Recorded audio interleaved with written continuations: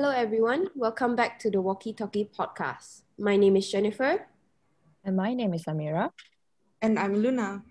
We are volunteers from Isaac in Sunway, and we are currently working on a project called Empowering Equalities. And in case any of y'all are wondering, the project focuses on understanding refugees and providing life skills to the refugee children in Bandar Sunway. Thank you for joining us today, and we hope you enjoy our podcast. Also, a small disclaimer. Today's podcast purpose is purely to spread awareness of what the refugees are going through and what we can do to help them. If you feel offended by any of the information in this podcast, we apologize in advance. Thank you. Next, we are happy to introduce our guest speaker, Miss Angie. Miss Angie, would you care to share a bit about yourself? Maybe we can get some info on your center and your role in the center. Hello, hi, I'm Angelina. You can call me Angie. I'm a volunteer coordinator for Manor House Learning Center. That's our refugee learning center. I've been volunteering for the past 6.5 years. So I think part of my job is obviously to teach. I also plan the academics, the textbooks, what books we should use for the year. And I also manage the volunteers as well as the timetable. So that's basically what I do on a daily basis. And a little bit more about our center. As you know, we are a refugee learning center. Most of our kids are from Myanmar. About 90% of them are Zomi kids. And the kids are ages 4 to 12. And most of them have been in Malaysia for a very, very long time. Thank you for the introduction, Miss Angie. May I also ask, what were you doing before you joined the Learning Center as a volunteer coordinator? Yes. Actually, I've been volunteering actively in terms of children's education for the past 14 years. Before Manor House, I was actually teaching with Malaysian Care, but I was volunteering with the Orang Asli community.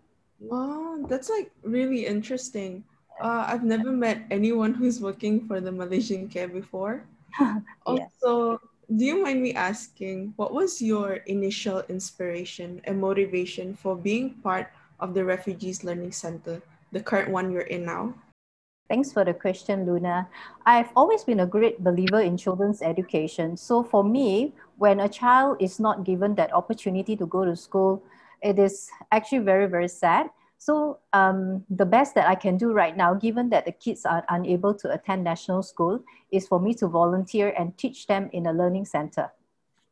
Yeah, I totally agree with you. Also, I think the audience may be interested to know, what do you and the refugees actually do in the learning center? And are there any daily routines they have to follow? Yeah, we try to stick to a daily routine as much as possible because we want to emulate a school learning environment as proper as possible. So which means that the kids will come in every single day. We have a timetable for every day. They have their first session from 10 to 12, then they break for lunch. And after that, they have their afternoon classes from 1 o'clock to 3 o'clock.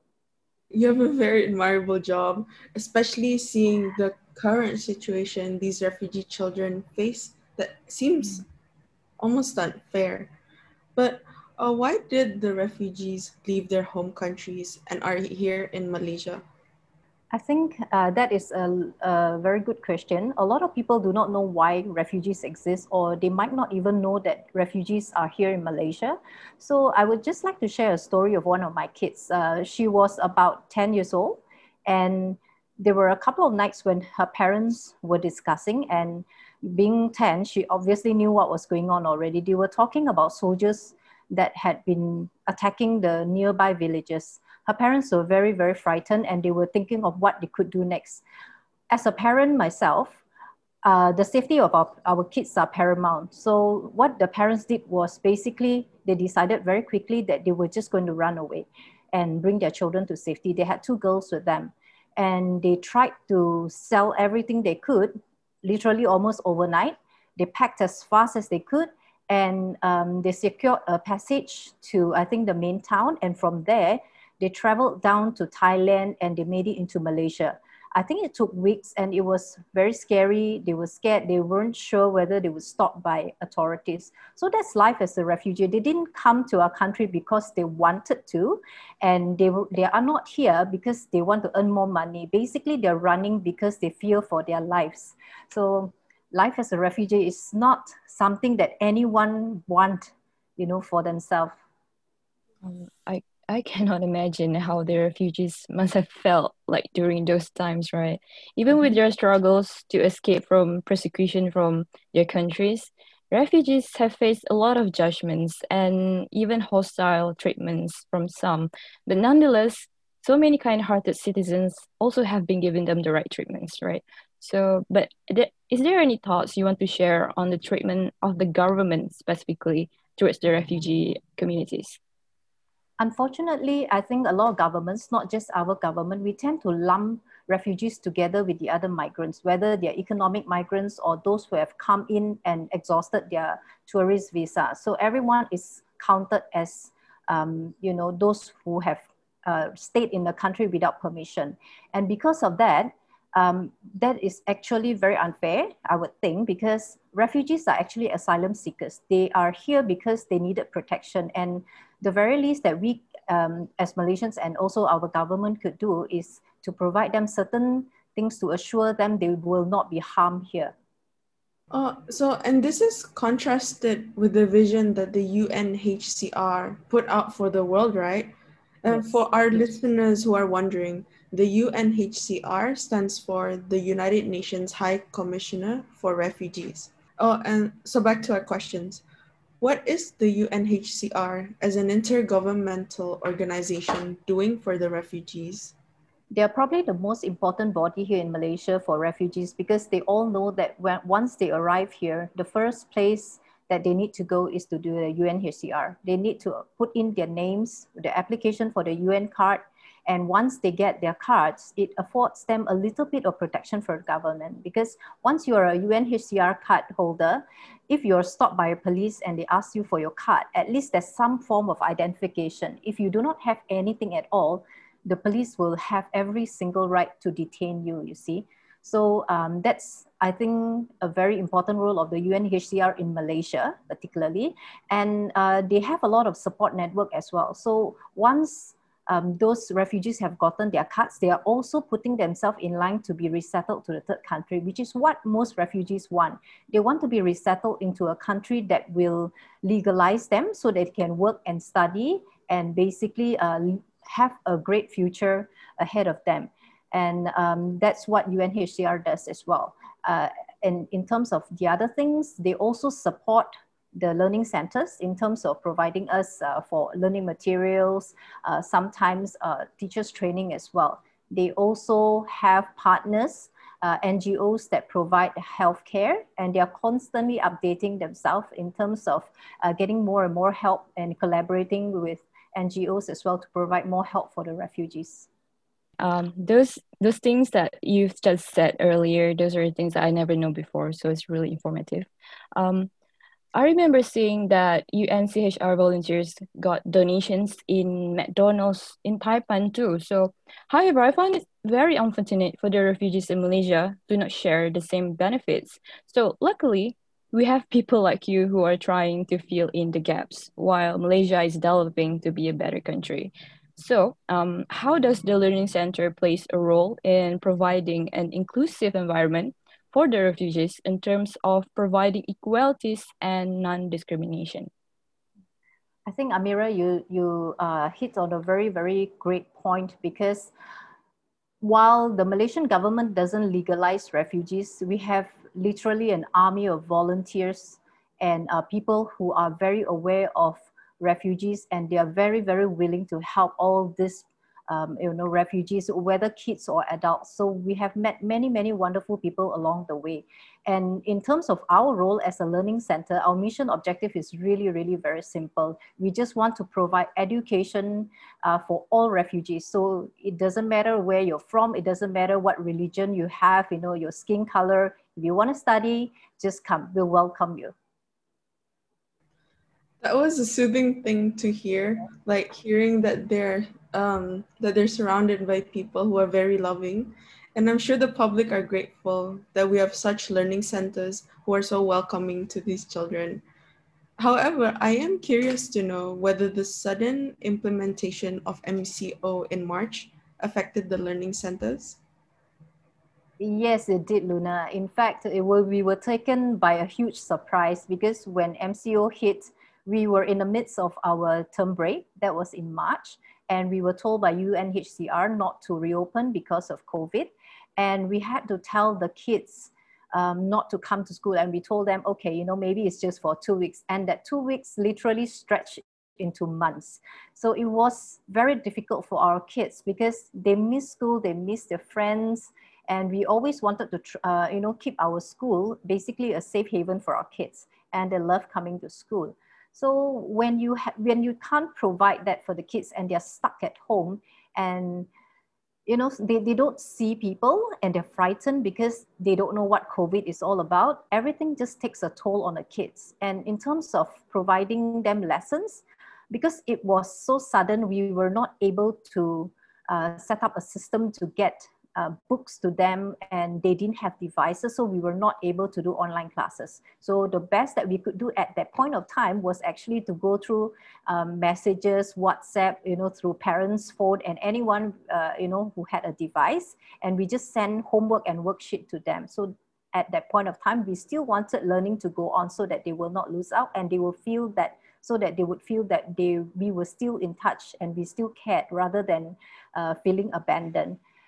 It was difficult. We only managed to reach about 60 to 70% of our kids, but it was the best that we could do at that point of time. So virtual learning would have disrupted the children's learning in some way. What kind of concerns have the children or the teachers voiced out recently or during that time? Well, in terms of online learning, as we know, it's very difficult for a lot of kids to pay attention online, particularly if they are below 12 years old. To stare at a screen, especially if it's a very tiny one, a lot of them use handphones for a very long time, can be very tedious, and their attention run. And that's one, they are unable to pay attention. And secondly, because they don't see us, and their learning style, basically they are more comfortable if they have a face-to-face. A lot of them, some have commented that they were unable to follow the online lessons. So we have to go really, really slow, and lesson plans were all disrupted. But like I said earlier, something is still better than nothing, right? So we were still able to continue our lessons. The second round of MCO and RMCO, when it happened, we were more prepared. So we were able to get the kids more familiar with Zoom. So we started online classes, and we have higher participation because when they can see us online, and they can communicate with us, even though it's not physical face-to-face, it's still not so bad. They can still see their friends, they can still see us. It got a little bit better, but also concentration is not very easy online, and we literally have to go at a snail's pace to ensure that every kid that's present online doesn't get left behind. Okay, despite the difficulties, it's good to hear that you guys are doing better. So, as we all know, the pandemic has affected almost every sector and institution in Malaysia, as well as the citizens. So, how are the learning center and the kids adapting to the new normal? The first time around, it was difficult. Now that they have gotten used to, staying at home, doing online classes, things are a little bit better. And I think they are knowing that we are connected to them, and they are also connected to their classmates. We have formed study groups on chat groups, and so that they can talk to each other. So that helps a lot, and they are coping a lot better compared to the first round, thankfully. Besides that, what differences and difficulties did you, as the partner and the refugee youths, faced recently compared to before the pandemic struck? Things before the pandemic were already difficult for all of us. After that, it got even tougher because it means that we can't have volunteers because not all our volunteers are able to conduct online classes. And secondly, we were unable to raise funds. So what we had to do basically was to shut down our learning center. We gave up the premise because we needed to save on rental. So that was quite sad. And the kids, but they were great. They accepted that, and we told them that as soon as we can open safely, we'll look for a new place so that they can have a new school. So losing our premise was quite sad for many of us, and because we've been there for so many years, right?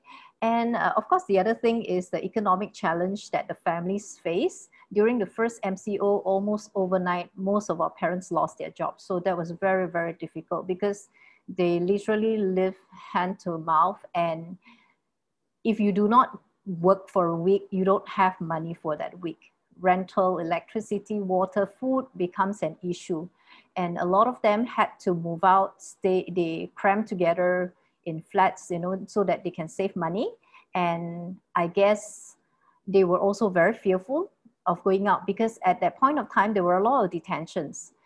Illegal workers were being placed in detention centers, and therefore they didn't really want to risk going out to look for any kind of job. So that was one of the biggest difficulty that we faced at that point of time, and even up to now, actually. I see. That is actually very unfortunate to hear. But with all of this happening, I'm sure they have had a shortage of resources, right? So what Yes. are the resources and that they were missing, and how did you overcome it? For us, we knew that they would immediately not be able to pay rental and utilities and also perhaps food. But because we have 53 families and we didn't want to exclude any family from help, what we did was we did a lot of food aids. So we felt that at the very least, if we can send groceries to them, that will take a big load off their minds, and groceries can feed the family for maybe a week or two. So we did at least 6 rounds of food aid. We were very, very fortunate. There were a lot of very wonderful people who came forward to give donations. Lots of cash came in, and we were able to give a lot of food for our families who were extremely grateful. And we also had people who had donated money to help us pay for utilities for the most needy families. We basically reserved those funds for single parent families and those who are very, very hardcore poor. And that helped as well. How about laptop, stationery, and etc. for their educational purposes?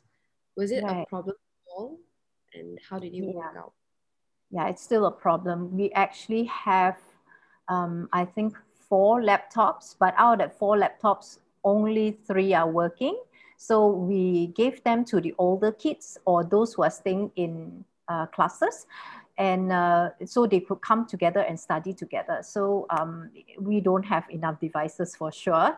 A lot of our kids, they take their parents' cell phones, or some of them have tablets, so they do join in via their own devices. Having equipped resources is definitely an essential factor in education. And speaking of access to education, what is the difference in that treatment between Malaysians and refugees? Well, Malaysians are lucky in the sense that because we are citizens, we are accorded free education, and we have almost free healthcare. And that's something that I think we should not take for granted. For refugees, particularly on the kids, not being able to access education is very monumental because this really harms their future.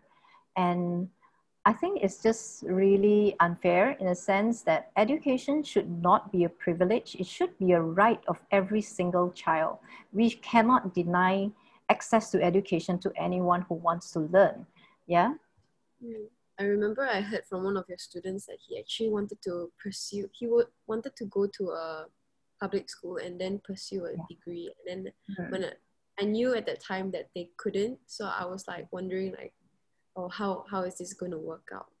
Yeah, that's really true. Yeah, that's true, Jennifer, because a lot of them have expressed that they want to go to university, they want to be teachers, they want to be doctors, they want to be engineers, and all sorts of ambitions that they have. And it is really sad for us sometimes because we know that if they remain in Malaysia, that will just be a dream that's going to be very hard to achieve. I wouldn't say impossible, but it requires a huge sum of money. And unless they can actually find sponsors, it's going to be difficult.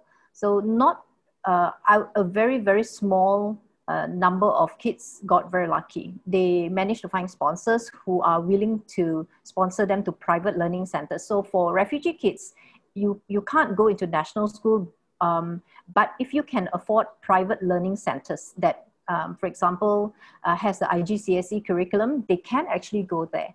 But we know that the tuition fees are just not reachable for most of the families.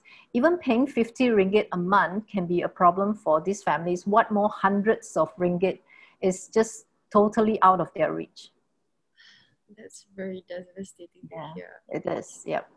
Then what kind of efforts can the listeners do to provide them with a proper learning environment? Well, I think the first thing that to do, which all of you are doing, that's incredible, is spreading awareness, because I think the more people know of the situation of refugee children, that helps a lot, because a lot of people are still unaware that the refugee kids cannot go to school. In their mind, they can just go to national school and graduate like any other kid. So awareness really, really helps. And of course, if listeners can also volunteer with any NGOs that has that services refugee communities, that would be wonderful, because when you work with refugees, I think you're going to have a different mindset about them, and you'll find them not so much different from all of us as well. Refugees are the most marginalized people on earth right now, and to be able to serve them, and it's a privilege. Yeah, I agree. And those are great ways to ensure that they can actually have a proper learning environment. But then, by only providing them learning environment, it just seems to be not enough. So, what other efforts that can be done? Yeah, you got that right. We also realized that because academics are just not enough, after a couple of years of starting the school, we find that the kids got a little bit restless. So, and also because some of the kids are getting older, we wanted to provide them a different learning experience. So we introduced skill learning, and we had sewing classes, baking classes, not so much for the boys, unfortunately. So we need to introduce more of that. And also, we also wanted to do physical education. Our school is located in a shop house, so we don't have proper facilities, and that becomes difficult because the kids naturally have a lot of energy and they have nowhere to burn it. So as of last year, we started physical education. We used one of the public spaces outside, and we took the kids out. One of the volunteer teachers came in and they ran PE classes, and the kids have a lot of fun. So that was really joyful to watch. Another thing that we implemented about 2 years back was basically mental health awareness in school, and we provided counseling services for the children, particularly for the older ones. So we realized that that helped a lot, because some of the kids, they have a lot of internal pressure, and they have nowhere not a safe space to let them out or to talk to anyone. So counseling helps a lot too. But we know that there are also like other anonymous, like let's say phone services, for example. There's Talian Right. Kasih, which is given by the government. Right. Are they allowed to use these type of like phone services, and are they any help to the refugee children? They are technically, because all these are run by NGOs, so they can access all this help. In fact, the latest one that we were made aware of is, I think it's called Teddy conferencing, where children can actually call in if they're feeling sad or lonely or depressed. So this was a service that was specifically made for children, not just for refugees, but for any Malaysian children or youth.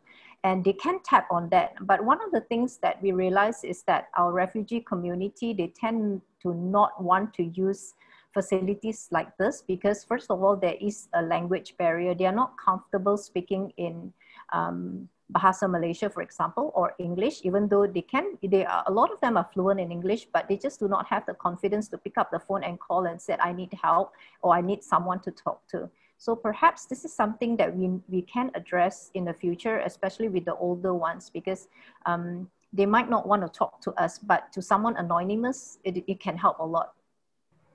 Yeah. I didn't it didn't cross my mind about the language barrier thing if the refugee kids were to use those anonymous phone services, and I think that if in the future there was if the learning centers were able to address those issues, I think it would be very great for them. Okay, so moving on to the next topic. Relating to SDG 4, which is quality education, do you think it's fair to prohibit refugee kids from enrolling in public schools? That's a solid no from me, definitely, because I feel that, it's totally unfair. You should never withhold education from not just children, but anyone who wants to learn. So, but Malaysia, the country did not sign the 1951 Refugee Convention. So she does not have the legal obligation to protect refugees, and Malaysia does not have the obligation to provide healthcare and education to the refugees that have seek asylum here. I hope that can change, because being able to access healthcare and education are just so important to the refugee community. We also hope that this can change soon. And because they have limited access to education, what kind of jobs will the refugees normally do once they're done learning? Yeah, a lot of our older kids who have graduated from school, or even their parents, they tend to work in the service industry. So whatever job that they can find, usually in coffee shops, or they go to retail outlets where they can actually sell things. And a lot of them also seek jobs in factories. Some of the luckier ones manage to get jobs that help them to build skills, like plumbers, electricians, but the majority will still work in the service industry. Okay, since refugees in Malaysia aren't actually granted legal job opportunities, what initiative do you think that the government should provide to make better contributions to the refugee community in terms of job opportunities only? I think the first thing that the government can do is to legalize them, or to provide them work permits so they can go to work without feeling the fear. You probably have seen sometimes when immigration raids happen, and you see a lot of foreigners start running away. So that happens to our refugee parents as well. Whenever there's an immigration raid, the first thing that they'll do is that they will run. And if the government can provide them proper work permits, this is not going to happen, and they will be able to secure jobs that are, that they are suited to do, or they have the skills to do, rather than just take any menial job that they can get their hands on. Yeah, speaking of the rates, you can see many cases of refugees being ill-treated. So could this be caused by the negative perceptions of the refugees? And what are some of the examples of negative stigma towards the refugees? I think the first thing that comes to people's mind when they think of refugee is uneducated, unfortunately. They don't realize that when the refugees come here, it doesn't mean that when back in their home country, they didn't go to school. A lot of them, or majority of them, have actually attended school. Some of them are skilled workers, some of them are professionals. But when they come here, because they're illegals, they are unable to work what they have studied or what they have built their trade to be.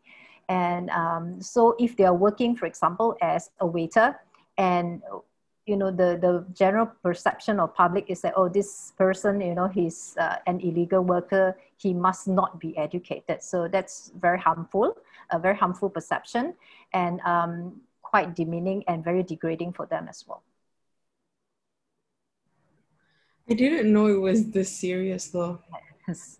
But how does all those negative perceptions towards the refugees affect their job opportunities? Yeah, unfortunately, because I think particularly in the past year due to COVID as well, uh, refugees and migrants have had very, very negative publicities. And this also meant that when it's in the news, a lot of people read about them and they tend to believe them. And employers will hesitate to employ refugees simply because they do not want to get in trouble with the government. Because I think the government did issue a directive that, you know, if you do hire an illegal, they can get a very huge fine. But having said that, also we do know people who have really, really tried their very best during the MCO times and also during the post MCO time to hire more refugees to give them a chance, you know, to earn money. But among all of the negative stigma about the refugees, what are the most dangerous ones that affect the refugee community the most? Well, I think the most harmful one would be that the perception that refugees are a burden to the country. So when you think that they are a burden, people want to get them out, right? They will say things like, go back to where you come from, you don't belong here, things like that. So that is extremely harmful, that results in bullying, and even our kids are not spared of that. We have heard of our kids telling us that they are being beaten up, not just by words, you know, but by fist. They are frightened of going down to the playground to play because the local kids will come after them, shout at them, and chase after them. So it's all in all a very frightening experience. After discussing so much about issues that the refugees are facing, what can we and the listeners do to reduce the inequalities relating to the refugees? I think all of us need extra awareness. You know, if we can read a little bit more and understand why refugees exist and where they come from, I think that will really help. And of course, if we can get a little bit more involved and open our hearts, you know, to volunteer, that can be, I think, even better. So can we help in any sense? Of course, we can donate to the learning centers, and that will help them a lot. We understand that from the beginning. But how else can we help the learning centers and the children and their families aside from like donating and fundraising, buying food for them? Yeah, I think one of the biggest things that my refugee children and also their moms and dads have told us, you know, in terms of the experience of dealing with the general public, the authorities, etc. Sometimes because they have been mistreated so much that it caused a lot of mistrust between them and the locals. So if all of us could actually, you know, have this we mentality rather than an I mentality, because they are here as guests in our country and they are not here by choice. So if we can embrace them and do not view them so much as a burden to the economy, I think that can help a lot. So basically treating them with kindness and respect that they deserve as people. Oh, I want to talk a little bit about the fundraising and donating. So, do you think that the fundraising and donations from the public would be helpful for the refugee learning centers? Definitely, because every single refugee learning center in Malaysia and everywhere around the world, I presume, would need money, because that's the one thing that we are always lacking of. And it isn't easy to raise money, and especially in these times, because economy is so depressed and everywhere, you know, there are always bodies that would need donation. So yeah, definitely donations help a lot. But we are also aware that sometimes the public or people who would like to donate, they are a little bit wary because money mismanagement can happen anywhere. And if, you know, money can be used for other things as well. And that is something that we really try not to abuse, because transparency is very important. So if you were to donate us some money, usually if you feel better, if you would like to donate in kind, it's better if you can send, for example, groceries so that we can parcel it out to families. And if cash is given to us, it will always be used to offset our needs, paying off bills, utilities, rental, providing lunch for the kids. So money is always used for the children. Okay, so let's say we want to donate. Where exactly can we donate to this? Is it the centers or the fundraisers? Well, we will accept, direct donations to us. You can write to us through our Facebook Messenger, or we can also go through bodies like Isaac. You can donate to Isaac, and Isaac will be able to channel that fund to us as well. Besides providing direct funds to the center, what other kind of donations is expected by the Refugees Learning Center? I usually like to ask for food because when we have in-person classes, we provide lunch every day. So usually whenever there are people who ask, what else can I give? I will ask for bags of rice, fresh chicken, things like that, so that the kids can have better lunch. Okay, I think we all have gained great insights into the lives of the refugees, and I'm sure so many of us are wondering, how helping refugees actually change your point of view about life? When I first volunteered at the center, I had zero experience or zero interaction with any refugees. I think I have come face to face with refugee, but I probably didn't know they were refugees because, they just look like anyone else, right? I remember my first few times at the learning center when I came in and the kids were sitting down so primly and properly, and they were smiling at me. They were also adorable. They're just like any other kids, you see. So they are joyful, they are mischievous sometimes, and they were so curious about me because I think at that point of time, they did not have a lot of Malaysian teachers, but now obviously they have a lot of Malaysian teachers, but they're still curious about us. And there was a lot of interaction, and I found the kids absolutely so wonderful. I think as time went by, I got a lot more attached to the kids, and to see them grow, over the years has been a wonderful experience for me. So while I had gone in with no experience teaching refugee children, I felt that it didn't differ very much from my Orang Asli experience or any other kids. In fact, children are kids. They're just the same everywhere.